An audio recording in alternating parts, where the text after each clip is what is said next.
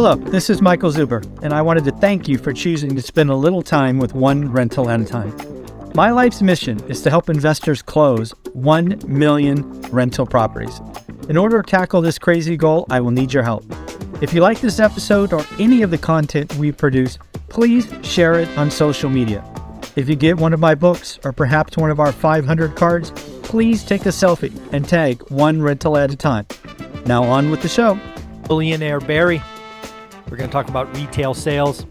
We're going to talk about the largest employer of San Francisco, saying the city is not going to return to what it was.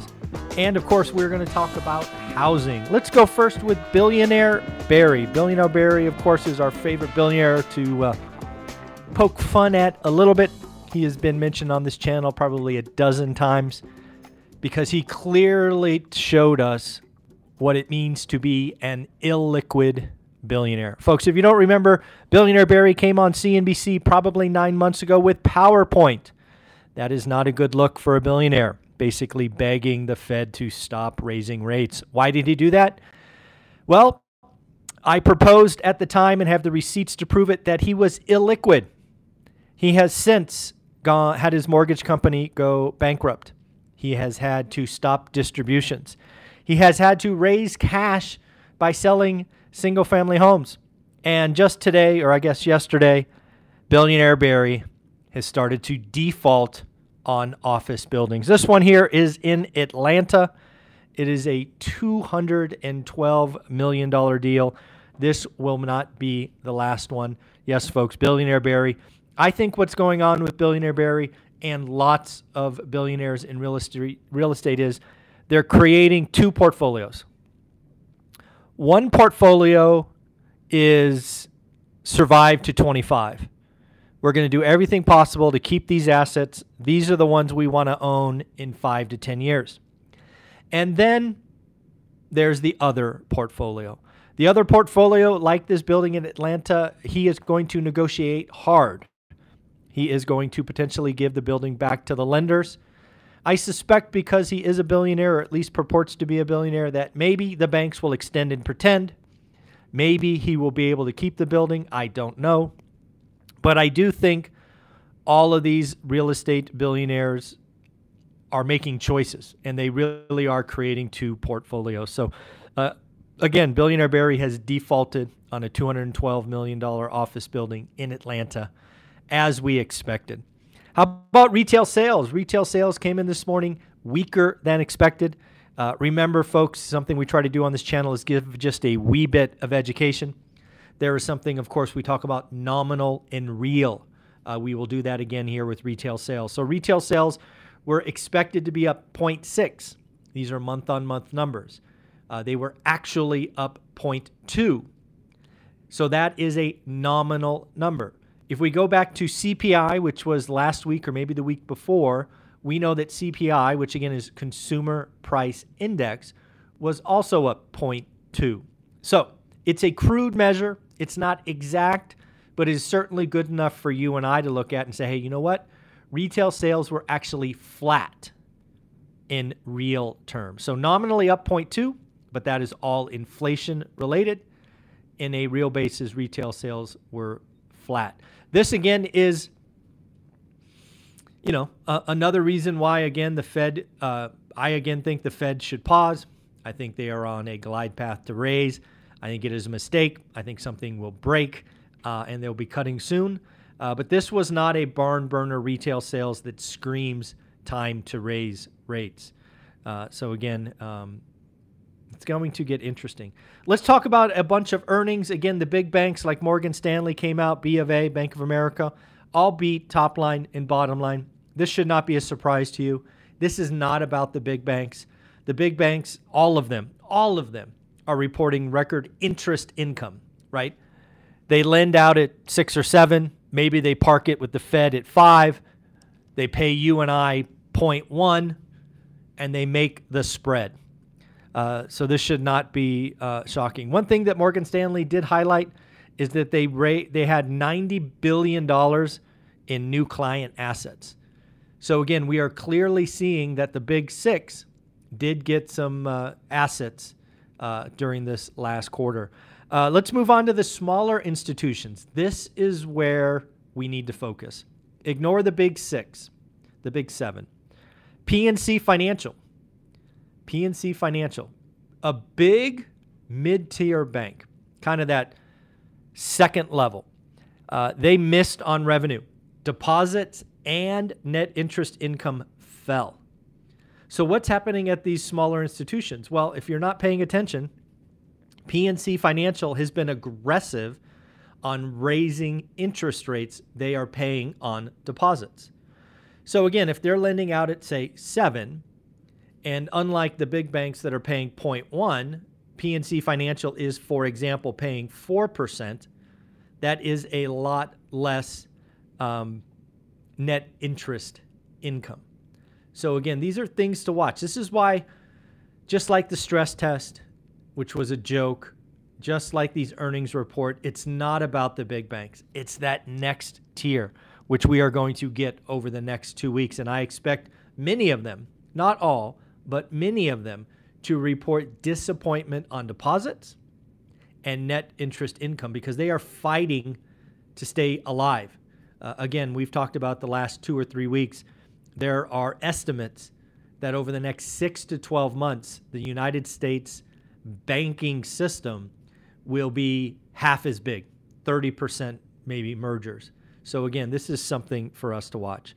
On top of that, you got Charles Schwab, also beat top line, beat bottom line, had a nice bump in their stock price this morning. I saw that. Again, this is not about the big boys. It's about the ones underneath that.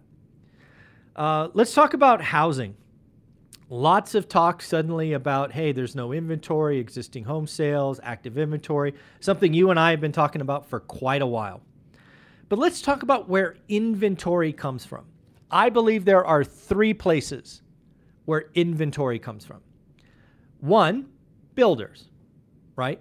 Builders add new inventory. Historically speaking, builders have been about 10 or 11% of the market.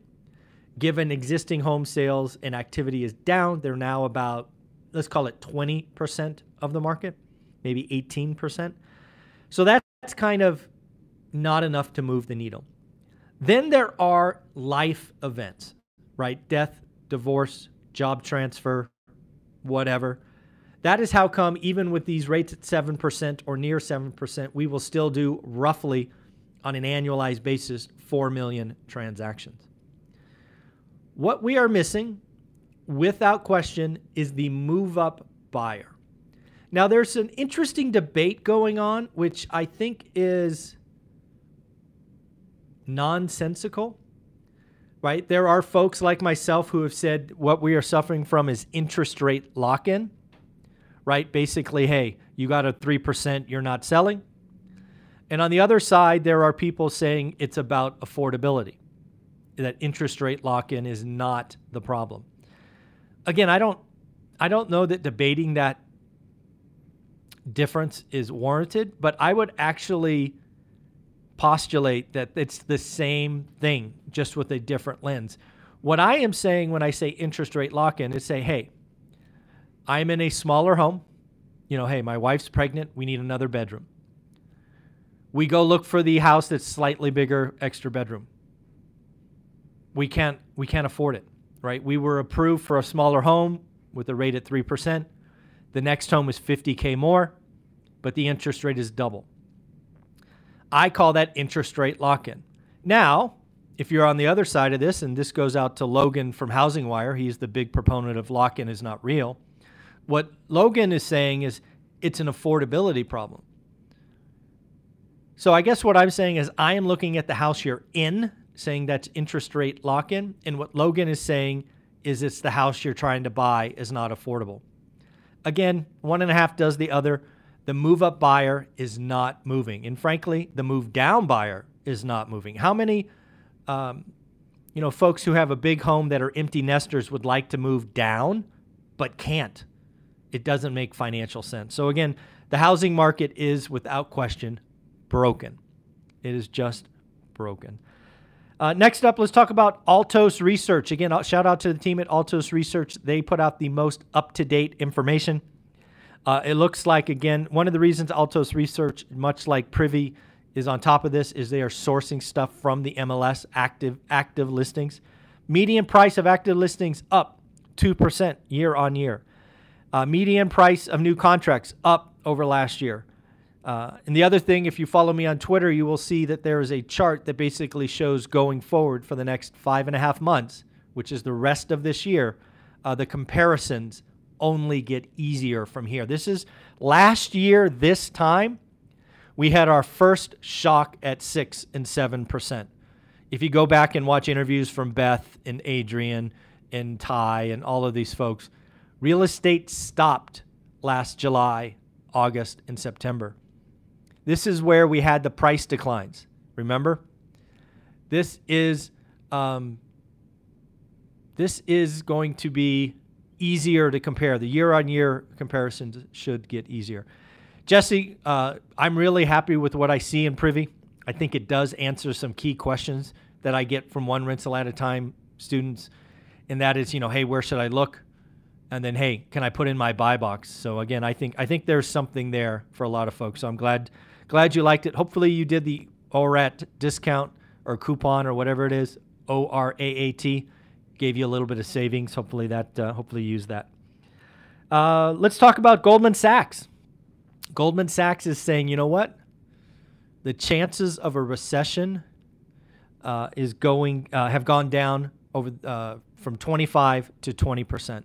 Goldman Sachs' call on having a recession in the next 12 months has gone down. Folks, this whole soft landing thing is starting to pick up some steam.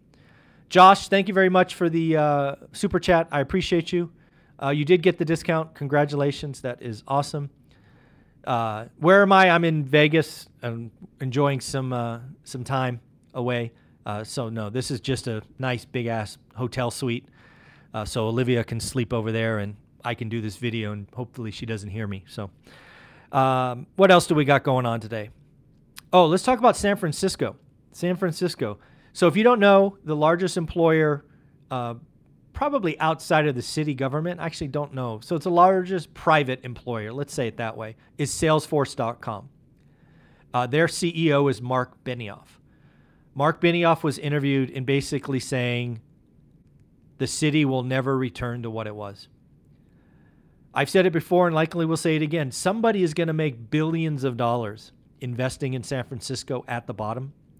I fully believe that San Francisco will be back, but it ain't done going down first. This is very much like New York in the 1980s. If you haven't researched that, I suggest doing it. There will be plenty of opportunity, but unfortunately, it's got to all burn first, at least figuratively, and you need to start over. And frankly, folks, if you're in San Francisco, stop voting for these folks in office. The whole elected officials need to go. You need to start over, or else you're going to get what you got. So the last thing I want to talk about is Tim Grover. Tim Grover, if you don't know, is I'll call him a motivational speaker. He has written a couple of amazing books, which I have read.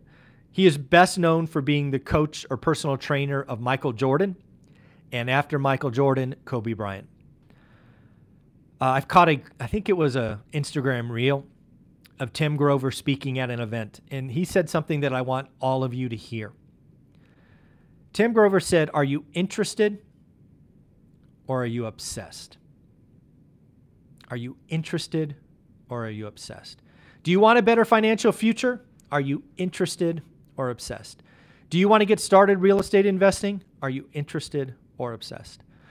One of the things that I keep coming back for daily and doing this daily financial news is to show you that daily discipline works. If you are interested in real estate investing, there is no better community than one rental at a time. Flat out. People are doing it, motivating, private Facebook group, free, all of that. If you look at my story, I was obsessed.